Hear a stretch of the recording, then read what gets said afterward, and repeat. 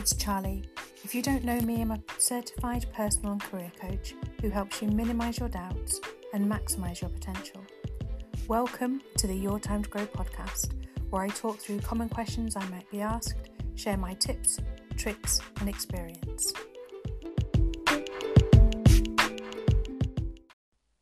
Hi, it's Charlie here. Welcome to episode 121 of the Your Time to Grow podcast. Welcome back if you are a regular listener, and welcome if you are new. Today I want to talk about how your feelings are valid. And I'm going to take us back, a couple of years now to 2020 maybe 2021. But it was during one of the very many lockdowns we had here in the UK. And I remember walking down the street and a friend went by and she asked me as she passed, "How's it going, you know?"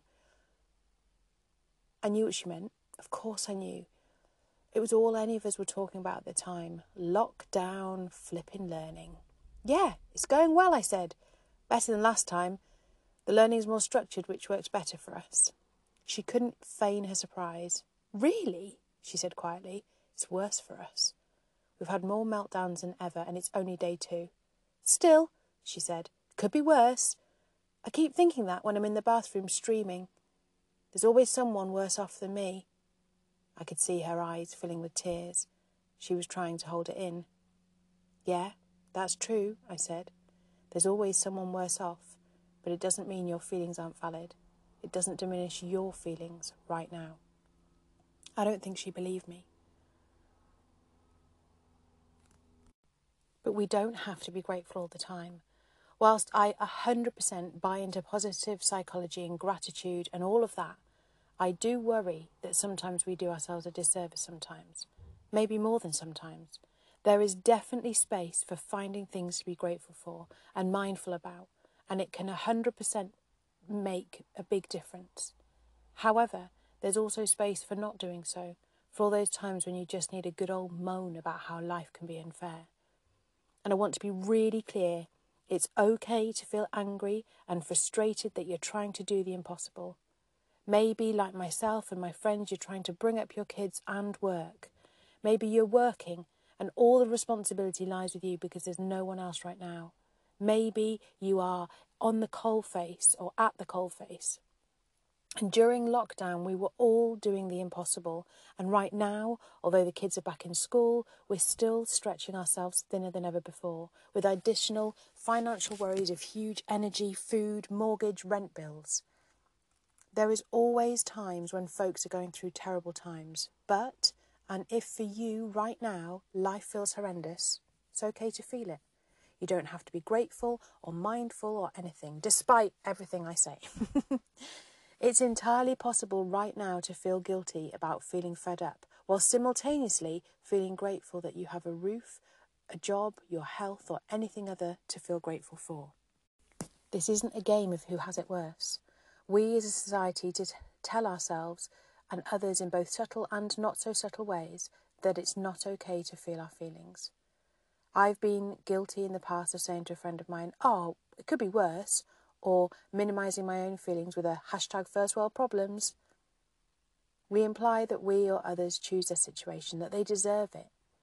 The problem with this is that it stops the person in pain from seeking the help they need. It feels confusing and they often feel guilty about feeling the way they do. Just because you are told or you tell yourself that others have it worse, it doesn't take away from your pain. Feeling your feelings doesn't make you ungrateful for what you have. It makes you human. We compare ourselves to others in a kind of who has got it worse game. If we went along with the idea that we can't feel rubbish about our situation because someone else has it worse than us, we would have to each compare until there was only one person in the world who had the right to feel like they were worse off than anyone else. And that makes no sense at all. There is no ranking for everybody's individual circumstances, and particularly who is better or worse.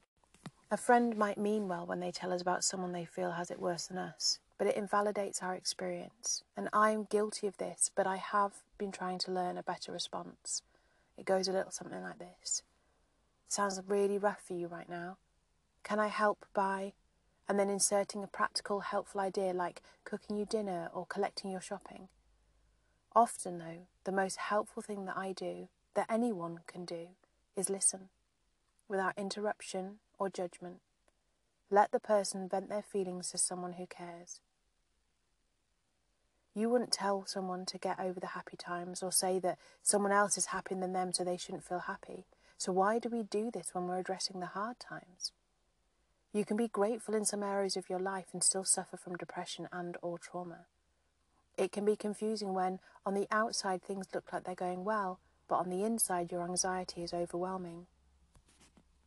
Our feelings, like life, are not a simple case of black and white. They are shades of grey. Whilst it's totally normal to want to hold on to the good feelings and avoid the bad ones, Brené Brown is right when she says you can't selectively numb your emotions. Let me read you this little passage from The Power of Vulnerability, Teachings of Authenticity, Connections and Courage. You can't numb those hard feelings without numbing the others.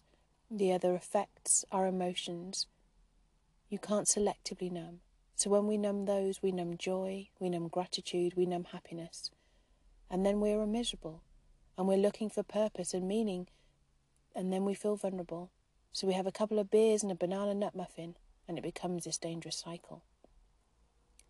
In the same way that feelings aren't inherently good or bad, people aren't all happy, frustrated, angry or sad. It's the meaning you ascribe to your emotions that allows you to classify them as sentiments that you allow or reject. Life is complex. You can feel afraid, mad, surprised, excited and overwhelmed on the same day or in the same hour, sometimes at the same time. Feeling that you don't have the right to complain is one of the reasons people don't seek help. The truth is that having a good old moan is good for your soul. I had the best moan, about half an hour's worth, on a run with a friend, and then we swapped. And she had a good old moan about her life, and you know what? We got to the end of the run and we both felt better. There was a lot of effing and jeffing. And it was really good for the soul. So I'm encouraging it. And maybe you don't have anyone to moan to. I did a walk the other day where I just spoke to myself. I recorded it and then deleted it because I was like, why am I keeping this? But the act of getting out of my head and into the ether made a huge difference to me. It makes a difference to everyone because we all have the right to feel what we're feeling, regardless of what other people say or how you view your own challenges in light of others' suffering. Everyone has challenges, just different one. And in that first lockdown that we had, I saw the words from a beautiful poem by Damien Barr, and there was a line in it and it said, "We are not all in the same boat, we are all in the same storm." And this really resonated with me at the time, and as time has gone on, has resonated with me more, especially having recently done a mental health first aid course and seeing my own and others' fluctuations in mental wellness over the last 3 years. Your challenges are a challenge to you, and that's what makes them valid. None of us deserve to have our sufferings dismissed as inconsequential or worthless, by ourselves or by anyone else. You have so much worth. Your suffering is valid. Your feelings matter. No comparison should tell you otherwise. Now, I'm not going to offer my normal, here's, X things you can do to help yourself that I normally would. But I am going to encourage you to do one thing. Talk to someone. Whether it's a friend, partner, someone professional, you choose. Take your feelings for what they are, important and unique to you and worth taking seriously. Figure a way to help recognise the feelings, validate them and work through the pain. It's not easy, but it will help. And another little passage from the Brené Brown book, if I may, to finish with. No one reaches out to you for compassion or empathy so that you can teach them how to behave better. They reach out to us because they believe in our capacity to know that our darkness well enough to sit in the dark with them.